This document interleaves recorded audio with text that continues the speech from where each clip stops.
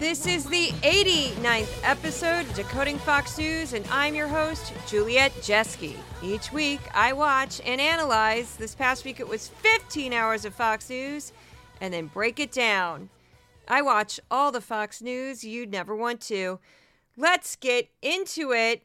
Fox News, election night meltdowns, Hunter Biden nothingness, and the worst war coverage. So let me set the scene for this first clip. Picture a 1950s diner with Steve Doocy front and center. Welcome aboard, folks. It's Fox and Friends. And I'm your Mr. Coffee. Oh, they're chanting. They're chanting because they want coffee. Welcome aboard, everybody. Thank you very much. It's great to have you all here, live at the world-famous Jukebox Diner. Look at this, very nice. All right, sit down. We got 3 hours to go. It is 6 a.m. on the East Coast, and that means the polls are open now in some states on this Election Tuesday, including here in the Commonwealth of Virginia. I'm here. So, yes, the Commonwealth of Virginia, Steve Doocy, the Commonwealth of Virginia. So many dreams broken. What I should have included in my description is that he's surrounded by, I didn't really notice it, but everybody on Twitter noticed it. I don't call it X, it's Twitter. They noticed how he was, everybody in the diner was white. And they were. And they were all senior citizens. Because who else is going to get up at 6 a.m. to go to a diner to see Fox News? So as Steve Doocy's like, I'm Steve Doocy, and I've got a coffee cup. It was all these people just, yay, we're going to win it. And they didn't win it. And they didn't win it. And by the time Hannity came on, things had gone, it was very obvious things had gone very, very, very, very poorly for the Republican Party. So it was amusing. So last week, Fox News continued to give heavily biased coverage of the Israel-Hamas war while lamenting Republican losses in an off-year election and rehashing the increasingly uneventful Hunter Biden investigation and impeachment inquiry involving President Biden. On Monday, Doocy and Fox and Friends assumed that Virginia Governor Glenn Youngkin would win a Republican majority in both state houses and ride the momentum to a possible 2024 presidential campaign. Tuesday morning started off with that scene that I just played you, and then ended with Hannity and his guests discussing the topic of abortion endlessly while trying to strategize new ways they could convince the American voters that bans on reproductive care weren't so terrible. After 3 lackluster Republican debates in an ever-shrinking field of challengers in the GOP primary, Fox News also began to pivot back to heavily promoting Donald J. Trump for president. Meanwhile, the network ignored stories about climate disasters in France, Pakistan, and East Africa, along with a migrant crisis in Germany, and a few pending Supreme Court decisions. So the shows I covered last week were Fox and Friends, The Five, and Hannity. And you may have listened to the bonus episode. If you didn't, that's okay. That was dedicated to just the election night, which went horribly wrong for Republicans. Now, this is Dana Perino on The Five, the day after the election that went horribly wrong for Republicans. And she's breaking it down very bluntly. And you never see this on Fox, which is why I got kind of excited. Even though it's not really a dynamic clip, it's just so rare that this happens that I was like kind of, jaw dropped, just shocked as she was just like, this is the problem. This is the problem. And this is the problem. We need to get it together. What happened last night? Lots of things. Let's just take Bashir, Kentucky, for example. Young governor, pretty popular, had a pretty good approval rating. Abortion was an issue early on, and I think Daniel Cameron, who is a great candidate, he's Attorney General of Kentucky. He had Trump's backing. That's a state that Trump won by like 35 points or something like that. But incumbents are hard to beat. Abortion is an issue that's hard to beat.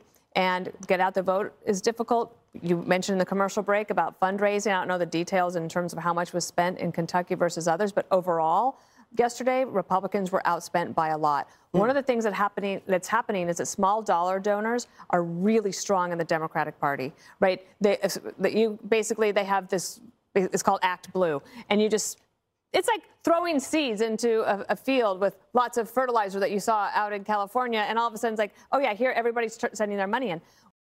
So I did some research last night to see exactly what she was talking about. So in the case of the Virginia State Senate race, Democrats raised $62.1 million, while Republicans raised $41.9 million. Apparently that's a record.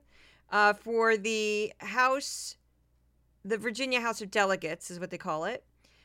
Democrats raised $48.2 million and Republicans raised $38.6 million. So in Ohio, groups that supported the ballot measure to enshrine abortion rights in the state constitution raised $28.7 million, and groups opposing the measure only raised $10 million. In Kentucky, according to the website followthemoney.org, the incumbent governor Andy Beshear, who was a Democrat, raised $23.1 million, while his Republican challenger Daniel Cameron only raised $6.5 million. And I wanted to put that all together for you because when I was looking it up, I kept finding articles that were like a month old, and so the numbers weren't accurate. And I don't really know why that is. It's just that off-year elections don't generate as much excitement. They don't get as much coverage. So I had to go hunt down these websites that keep track of every single penny donated to candidates, and that just took a minute. So glad to give you that resource. So another one, it's all hyperlinked in the newsletter. If you don't know what the newsletter is, if you're new to the podcast, the newsletter is the written version of this podcast, which can be found at my Substack channel for Decoding Fox News. Sometimes I don't remember to mention that. This is very much a startup, a micro-budget project, and I am a newsroom of one. So sometimes I'm like, oh yeah, I'm supposed to remember that. There's nobody to tell me that. So anyway, I make fun of myself a lot too on the podcast. So anyway, Perino also pointed out that former President Donald J. Trump and other candidates in the Republican primary race were attracting donors while candidates in smaller state battles were not. And this is especially tragic considering the GOP primary race is completely fruitless. I don't think any of those candidates have a prayer of becoming the nominee. And Donald J. Trump is going to beg for money no matter what. Most of it's probably going to pay for his legal problems. It's all kind of ridiculous. On the Republican side of things, the GOP primary has taken a lot of small dollar donations, right? Also, President Trump's PACs take a lot, and some of these campaigns didn't have enough. And Republicans are getting swamped by Planned Parenthood fund. Not only the money that Planned Parenthood has, but the organization is superb. So the Democrats are trying to get abortion referendums on several different states that will matter greatly in the 2024 general election. And that includes Nevada, for example, Florida, where you would have to get a 60% turnout or approval in order for it to pass. What kind of a turnout motivator is that for Democrats? Also, pay attention to the young vote. They are organized. We saw this in Wisconsin when they did that special Supreme Court election that was also about abortion. You had an 88% turnout rate in the county where the main campuses are in Wisconsin. What do you think that's going to look like in Florida or in Nevada, or if they get one in Georgia? So it's a serious problem that Republicans need to wrestle with. And what I loved about that clip is it was a rare moment on Fox News when a host was actually being honest with their audience. That does not happen. And I don't think that the network has turned a corner or really fundamentally changed since the Dominion voting systems settlement. I don't think they have at all. But Dana Perino at least took that moment to be like, look, we got a problem here. Instead of, oh, well, the Democrats cheated and the ballot measure in Ohio was confusing. And no, people knew what they were voting for in Ohio. People knew what they were voting for. That was just an onslaught of media pushing and promoting both sides of that. Even though the Democrats had a lot more money, people knew what that was about. So we go from very serious Fox News pundit Dana Perino to your old school classic man who helped found this entire right-wing media ecosystem in some ways, Sean Hannity. Now, I played this clip before in the bonus episode, but I promised in the bonus episode that I would find other media clips to pair with it to show the full arc here. And this is Sean Hannity, and what made me so crazy about this is when he said Democrats are weaponizing abortion. I was like, are you kidding me? As somebody who grew up in a deeply red state in a city with 800,000 Catholics, and I was born in the 70s, I thought, sir, this issue, sir, like Trump, sorry, it just came out of me. But like, I thought of my entire life, this issue has been weaponized. From the time I took my first breath, this issue has been politicized and weaponized.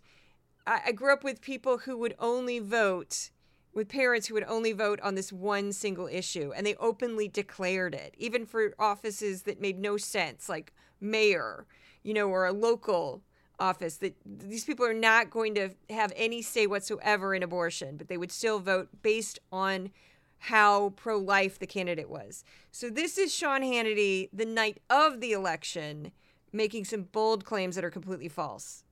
And Democrats now are using abortion as a political weapon.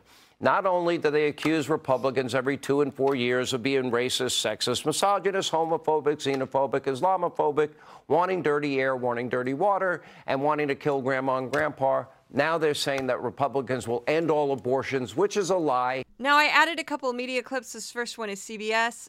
The second one is from an interview that Mike Pence did on YouTube. And the third one is from PBS. Republican Senator Lindsey Graham has introduced a new bill today pushing for a national abortion ban after 15 weeks of pregnancy. Abortion is shaping up to be a key issue in November's midterm elections, and Graham said if Republicans take back the House and Senate, they will have a vote on the bill. I think we ought to ban abortion across America from that point that a baby can experience pain in the womb forward. It's a 15-week minimum ban. I believe it's an idea whose time has come. Following the Dobbs decision, abortion bans in 13 states immediately took effect, restricting access to abortion. Some states like Texas banned abortions with almost no exceptions, and the penalties are severe. Under Senate Bill 8, anyone caught helping someone access an abortion can be sued.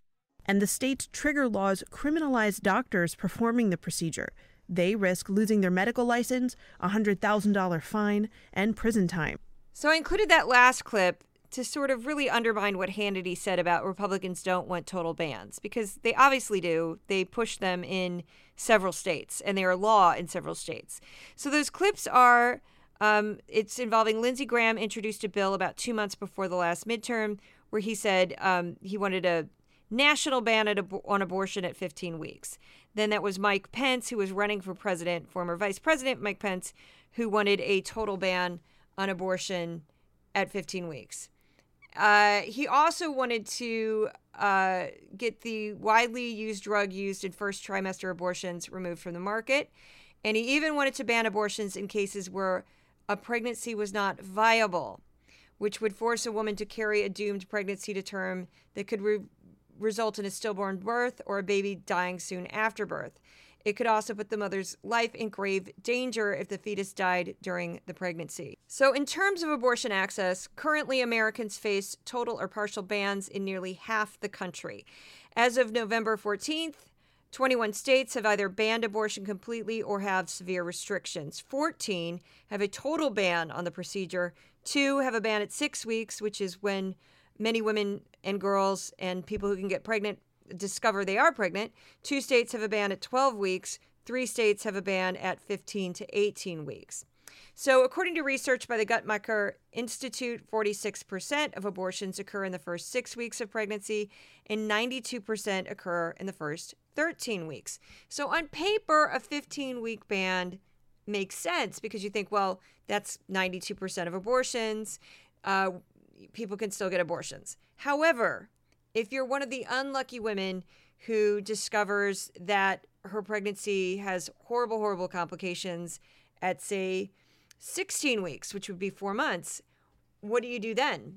fly to Canada, go to Mexico. It's just the idea that a law written to make it easier for Republicans to win re-election, so they pick 15 weeks, would be more important than a woman with a very complicated pregnancy who might die if she doesn't get medical intervention. And again, on paper, it looks great. Oh, if the woman's life is in danger, she can get an abortion. But in Texas, a state where there have been a number of lawsuits about this, what that means is that a woman's vital signs have to drop to the point that it looks like she could die at any moment before they'll intervene. And this is when you've got situations where the fetus has already died inside the woman's body. Like I don't even, what's the point of not intervening? The fetus is not viable. What is the point? And if you've ever known somebody who has had an ectopic pregnancy, there's no hope. It's just, the ovum gets fertilized, attaches in the wrong part of the reproductive system, usually fallopian tube, sometimes a C-section scar. It will not ever grow to be a baby. It will never grow to be a baby. It will get to a certain point where it starts to kill the mother, and now you've got a medical emergency. These are just horribly tragic situations, and I just don't know why a bureaucrat decides them over a doctor. I would think you'd want a doctor trying to save your life, or your doctor trying to do the best for you, rather than Lindsey Graham, because he decided that 15 weeks is the best way for Republicans to get reelected. I mean, they openly admitted it on Hannity's show. We only care about this 15 week because it's easier for us to get reelected, not because it's better for women or better for babies. No, it's just easier for us to get reelected. So this next clip is Greg Gutfeld. And this one did gangbusters on social media with some very odd takes on abortion. It's no longer a constitutional right, so you can have one and you can live with it. But we can still talk about it. It's a loss. It's a denial of transformational change. It's a decision for most people. I'm not talking about specifics, but for most people, done out of fear. But we no longer have to pretend it's anything more than that. We don't have to have political discussions about rights. Abortion is based on a fear that is greater than the actual reality. And if you don't believe me, talk to somebody who had a baby and then think about how they were before they had the baby. That's called a transformational change, right? The woman becomes a different woman than she was before when abortion was an option. And that drives the fear. Once you see that, you can't unsee it, right? It's the best anti-abortion argument out there, and no one is making it. People do have their reasons for abortions. You mentioned a very, very tragic and ugly one. But people make decisions out of their careers or maybe their relationship. The person they're dating isn't the person they want to marry.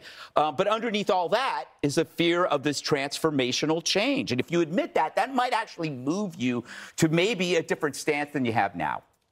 There's so many glaring things about that statement that I think people responded to. It's always difficult for a cisgender man to talk about abortion in general because he will never have to deal with making that decision or dealing with getting pregnant or anything like that. So it's always kind of a bad place to start, number one. Number two, you're dealing with a 59-year-old who doesn't have children. And he's making these broad, sweeping statements about parenting and all of that. And he's also basing his opinion, and he openly admitted it in the clip, about his own life experience.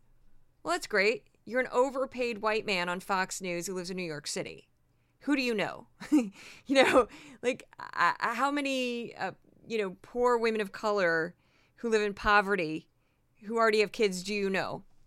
I can't imagine you know many. Any, really, to be honest. So according to the latest research by the Guttmacher Institute, roughly 60% of women, and I will also add non-binary transgender people who can become pregnant, who seek abortion are already mothers. They've gone through the transformational change that Gutfeld rambled on about. A typical abortion patient is unmarried, in their late 20s, poor, with some college education, and is in very early in their pregnancy.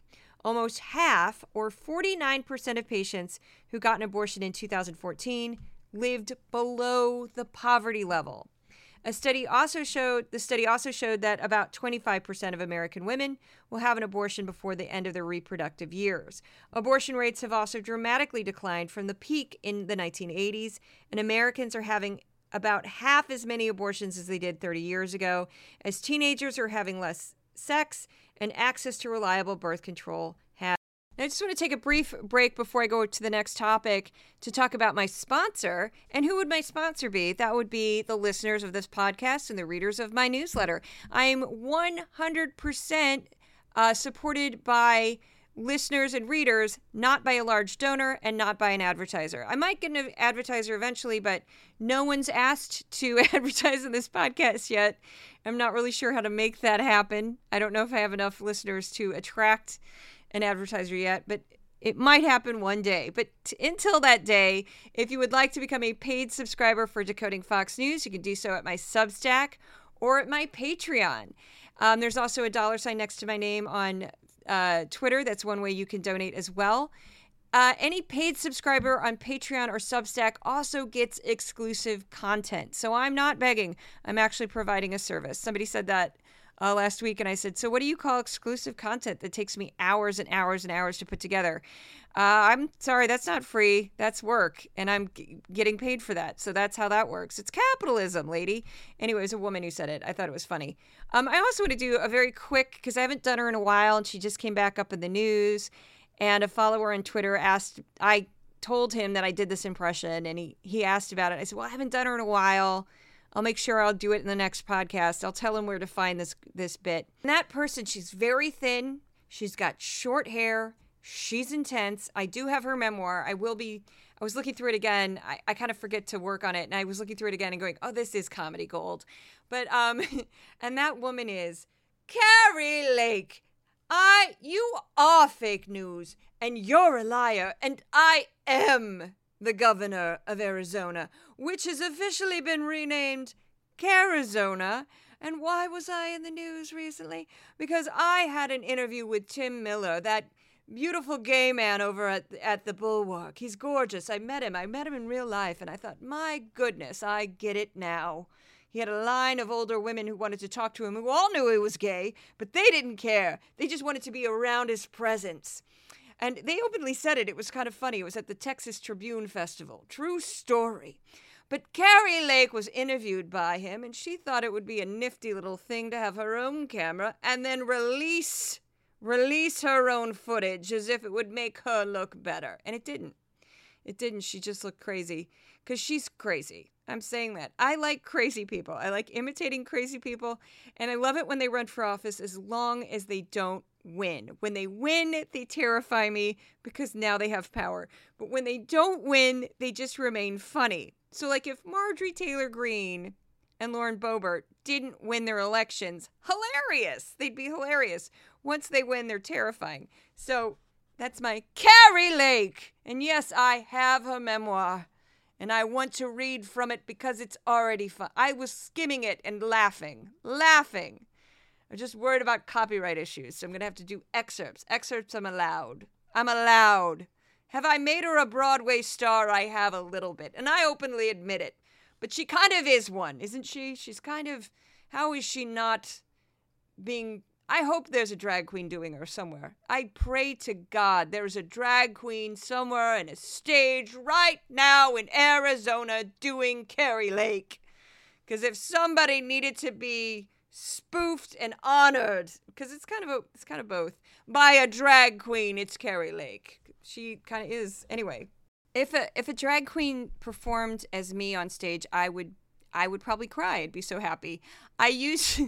When I performed in New York City, in the East Village, Lower East Side, I performed as a host, as an MC. That's what they call it, a host, but it's basically an MC in burlesque and nightlife shows.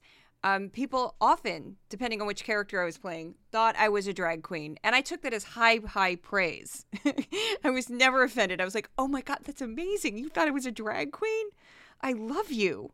You're amazing. So, yeah, that's my sense of humor. So we're going to shift now to Jesse Waters, who, boy, he's been giving me material lately.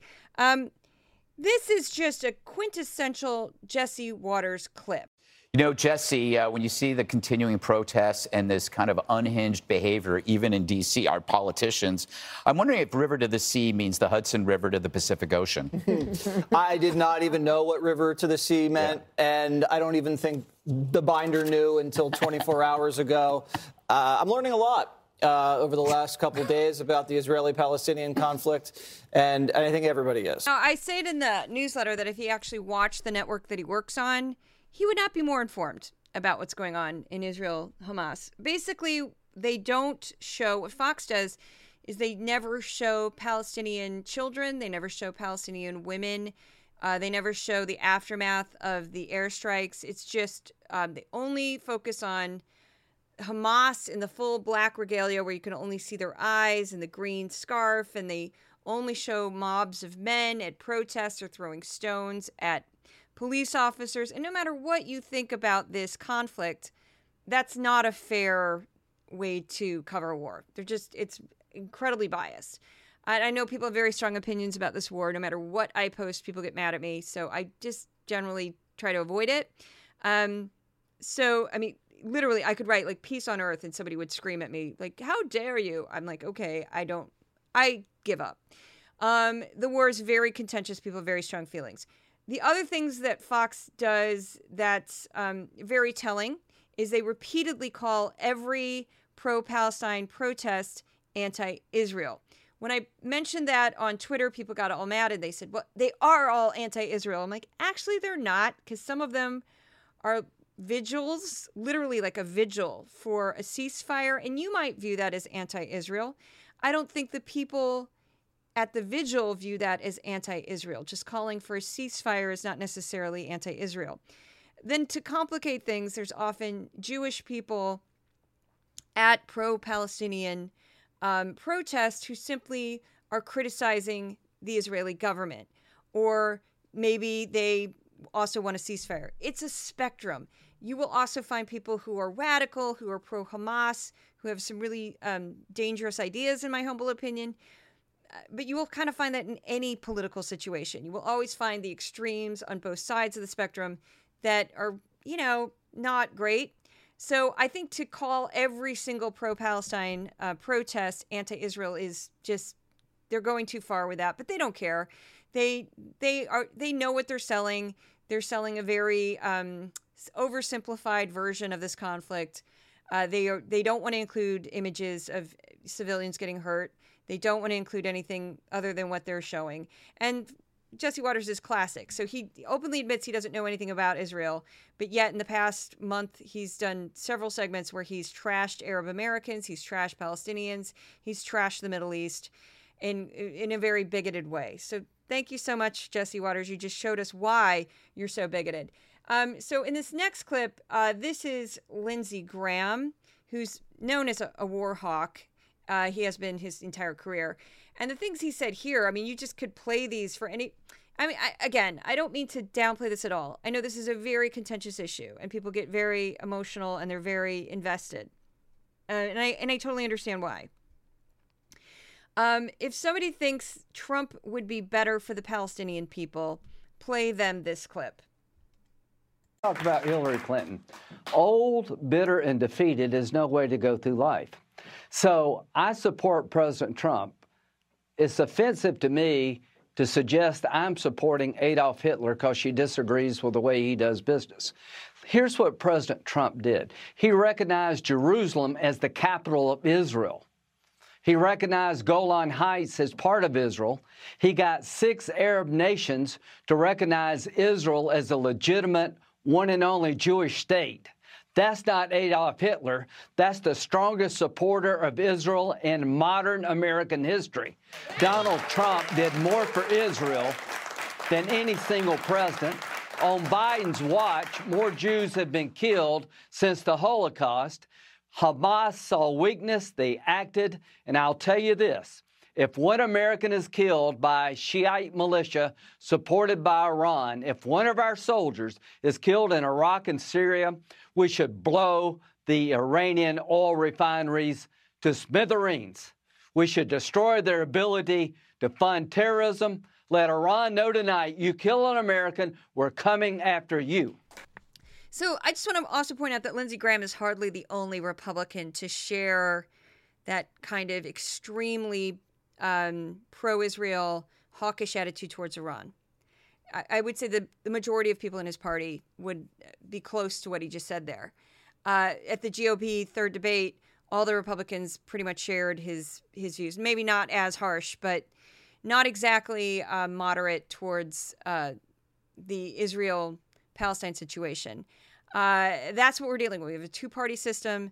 A third-party candidate really doesn't have much of a prayer of winning a presidential election. So voting, quote-unquote, your conscience for someone who's a hopeless case who won't win is just giving a vote to one of the other two. And so I just don't know if you have to pick Joe Biden or Donald J. Trump.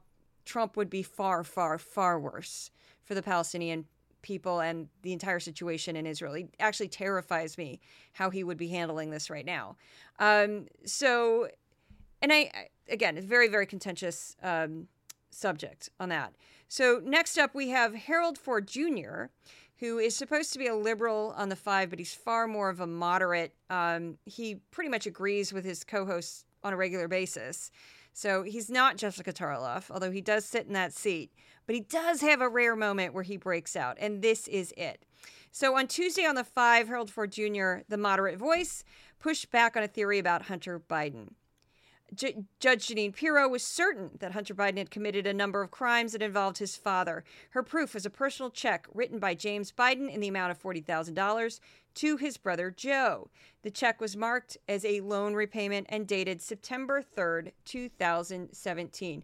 Now, here's the full exchange. It pretty much includes everybody on the 5 except for Dana Perino. So, David Weiss is not an innocent player here. This is money laundering. And either Joe made a loan to the family and they paid him back through Chinese funds connected to the Chinese. Come on. Can I ask you a question? What would be, I don't necessarily, I'm not going to do business with China, but what would be wrong with that? What's legally wrong? If it's a Chinese-connected, Communist Party-connected fuel company where the heads of the government are on the board, then that's illegal. No. Tell me what's illegal. I wouldn't do that. But I don't know what's illegal about that. He was not in office. If you're saying if he did give the family a loan and they paid him back through this money, we're going to make some assumptions. Right. I don't know what's illegal about that. Because they are promising something in return for that money. What did they give them in return for that? You know contract law. I got it. So you're saying that maybe they said we're going to give you help in the government. Maybe. I'm just trying to figure out what's as a constitutional legal expert, I believe it's called quid pro quo. Which a phrase I just coined. It's quid pro Joe. But Joe wasn't in office. I hear everything everybody say. He was not in office. So I get it. I just want to get the law down well, here. Well, here it is, Harold. I mean, they were paying him for what he did when he was in office.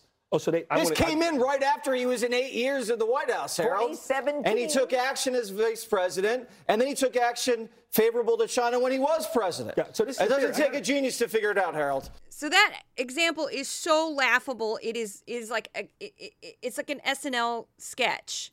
So they're saying that a check James Biden wrote to his brother for $40,000, wrote on the check, loan repayment, is proof that 9 months after he left office, or 8 months after he left office, a Chinese energy company sent James Biden, this is what they claim, $400,000, and that James Biden took 10% of that, sent it to his brother, just happened to write loan repayment on the check, just throw off the cent. Now, do they have any proof of anything that they just said? No, they don't. They're cobbling this together. Then they also don't have any proof that Joe Biden, who was a retired politician at this point, in September 2017, did anything to get that money. Do most people get paid 9 months after something or 8 months after they do something? No. Usually you get the payment right away. You don't wait 8 months. So that's goofy. Also, CNN looked into this, and that's funny, too, how they moved the goalpost. Oh, we can't prove that he did anything in the government to change the policy to help aid China. So we're just going to say he did it in the past. And he did it while he was vice president. So even when we can't prove it, we have no paper trail to prove that he did anything in terms of policy to help China. We're just going to claim that he did, haha, and they just paid him 8 months later. Sure. Also, what does a vice president do in terms of policy? Because they don't do much. You know, they're kind of just there in case the president dies. We know this. What the heck did Mike Pence do? Not much. He was supposed to be in charge of all this stuff. He did nothing. So give me a break. Also, CNN and other outlets looked into this, and they found a wire transfer that's probably from Joe Biden. It had some of the markings that would indicate it's the same account that he has used for other things, where he wired his brother $40,000. Then 6 weeks later, James Biden wrote a check for, like, here you go, $40,000 back to my brother, and then wrote loan repayment on the check. So there's a paper trail that shows Joe Biden giving James $40,000. 6 weeks later, James paying him back. Brothers, that's normal to have a loan that's no interest. Okay, not a scandal. This is just desperation on their part. Desperation. They've got nothing. And Harold Ford Jr. kind of proved it. And they just had nothing to say but just, oh no, how dare you? You're so stupid. How can you not see this? That's all they had. They had nothing. So ridiculous. It's absolutely ridiculous. So this next clip I added just because I thought somebody had mentioned it on Twitter and I thought, you're right. And this is after the day after the debate, there was a little bit of a fracas between Nikki Haley and Vivek Ramaswamy, where he brought up her daughter. So this first clip is Steve Doocy talking about it with his co-host, and the second part of this clip is Steve Doocy talking to a pollster about it. And she had done a study. I'll just explain it because these are both very short clips. She had done a study where she gives people who are watching the debate a device, and it's like a dial. And as they're watching the debate, if they like something, they turn the dial one direction. If they don't like something, they turn the dial the other direction.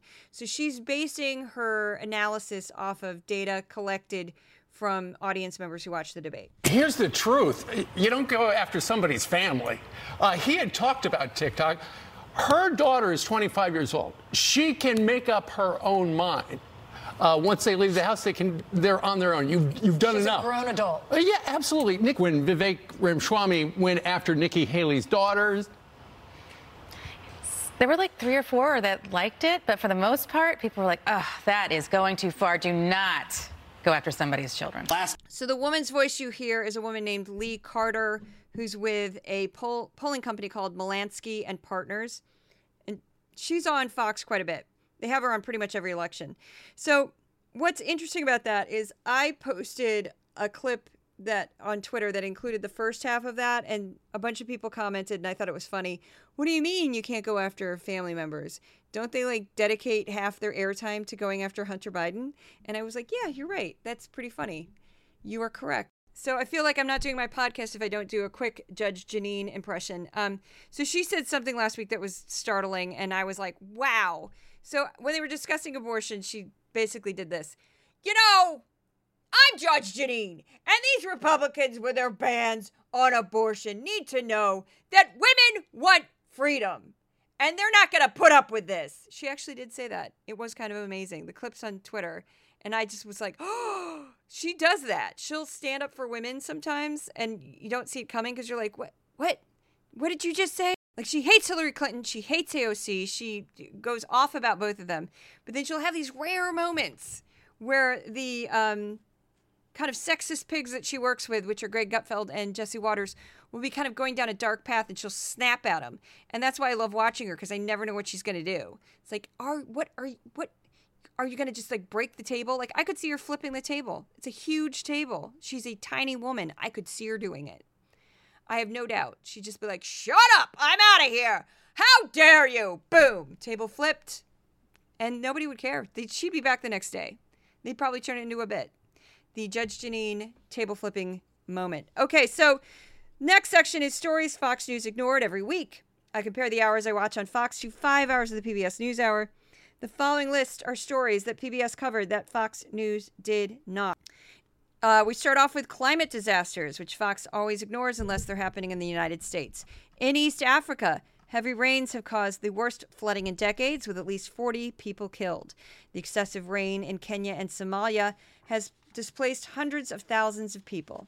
Across the globe, this October was the warmest on record. It marked the 5th month in a row to average a new high global temperature. Smog in the country's second largest city in Pakistan hit dangerous levels last week. The smog is largely due to farmers burning crop waste. Parts of northern France were hit by excessive rains that caused massive floods. 200 communities across the region have closed their schools. Odessa, now we move on to news stories. Odessa, a southern port in Ukraine, faced a barrage of Russian attacks. Several drones and at least one missile targeted grain warehouses and trucks. The art museum was also hit, but the artwork was not damaged. Nobel Peace Prize laureate and women's rights activist Narges Mohammadi began a hunger strike in Iran. She is in prison for allegedly spreading propaganda against the Islamic Republic. She claimed she was denied health treatments for refusing to wear a headscarf. Humanitarian aid is slowly reaching areas in northwest Nepal that were affected by an earthquake that killed more than 150 people. The 2nd Denver area police officer was acquitted of homicide and manslaughter in the death of Elijah McClain. McClain was killed after being put in a chokehold by one officer and then given a heavy sedative by a paramedic. A 3rd officer has been convicted of homicide in an earlier trial. Robert Crimo Jr., the father of a mass shooter in Highland Park, Illinois, who killed 7 people, pleaded guilty to reckless conduct for getting his troubled son a gun license. His son, Robert Crimo III, faces murder charges. The German Chancellor, Olaf Scholz, and 16 state governors reached an agreement to curb a surge of migrants into that country. Asylum applications have increased 70% from last year. Bangladesh will increase the minimum wage for garment workers by 56% to $113 a month. This followed weeks of protests and clashes with law enforcement that killed 2 people and wounded dozens. WeWork, the office sharing company, has filed for Chapter 11 bankruptcy protection. The firm struggled during the pandemic as many employees worked from home. Amnya Navas interviewed Robert F. Kennedy Jr. about his presidential run as an independent candidate. During the interview, Kennedy was combative and repeatedly denied saying he was against vaccinations, even though Navas pushed back with many specific documented examples. It's a great interview, highly recommend it. You can get it on YouTube. The Supreme Court indicated last week that it is leaning towards upholding a law that would bar people under domestic violence restraining orders from owning firearms. The Minnesota Supreme Court refused to remove former President Trump from the state's primary ballot last year. A lawsuit was filed with the court on the grounds that he violated the 14th Amendment by inciting the January 6th attack on the Capitol. The FDA approved a new drug for weight loss that is a newer version of an existing drug used to treat diabetes. The drug will be marketed under the name Zepbound. The Washington National Zoo shipped 3 giant pandas in specially created crates back to China. The pandas were on loan from China, and the country declined to let them stay amid diplomatic tensions. The CDC released a report that found syphilis cases in newborns continue to increase, a 10 times increase over a decade. An increase with babies born with the disease is a sign that it's spreading in the adult population. David DePappy, the man accused of attacking former House Speaker Nancy Pelosi's husband, went on trial last week. DePappy faces federal charges of assaulting Paul Pelosi and breaking into the family's home last year. The U.S. Senate held a hearing over airport safety. Representatives of the U.S. airline pilots, air traffic controllers, and the National Transportation Safety Board discussed issues the government needed to address, near-miss incidents, and boost safety in our nation's airports. More than 24 labor unions are calling for an industry-wide investigation of driverless cars after a series of accidents and crashes. Tracy Chapman's folk anthem, Fast Car, is a winner again. 35 years after its release, a cover of the song by Luke Combs won Song of the Year at the Country Music Awards. Chapman is the first Black woman ever to win a CMA award. Christopher Wray, the director of the FBI, says there's a potential conflict of interest in selection of the Bureau's new headquarters. A GSA executive selected land owned by a former employee. The Democratic-led Senate Judiciary Committee delayed a vote on issuing subpoenas to billionaire Republican donor Harlan Crow and conservative legal activist Leonard Leo as part of its investigation into alleged ethics lapses on the Supreme Court. PBS produced a segment about the many challenges people with disabilities face during climate disasters. Disabled Americans are 4 times more likely to die in a disaster than the general population. Vegas hotel workers reached a tentative agreement with Wynn Resorts last week, averting a strike. The Big Ten Conference has banned Michigan football coach Jim Harbaugh from coaching the remaining regular season games over accusations that he used scouts to steal play-calling signs from rivals. PBS invited Jody Ginsburg from the Committee to Protect Journalists to talk about the alarming amount of journalists who've been killed so far in the Israel-Hamas war. So far, 35 Palestinian journalists have been killed, along with 5 journalists from other countries. PBS produced a segment about shortages of new drugs used to treat RSV in infants. In an interview with Univision, former President Donald J. Trump threatened to weaponize the Justice Department against his opponents if he's reelected. The National Toy Hall of Fame added the Fisher-Price Corn Popper, along with baseball cards, Cabbage Patch Kids, and Nerf foam toys as new inductees. The Ken doll was a finalist but did not make the cut.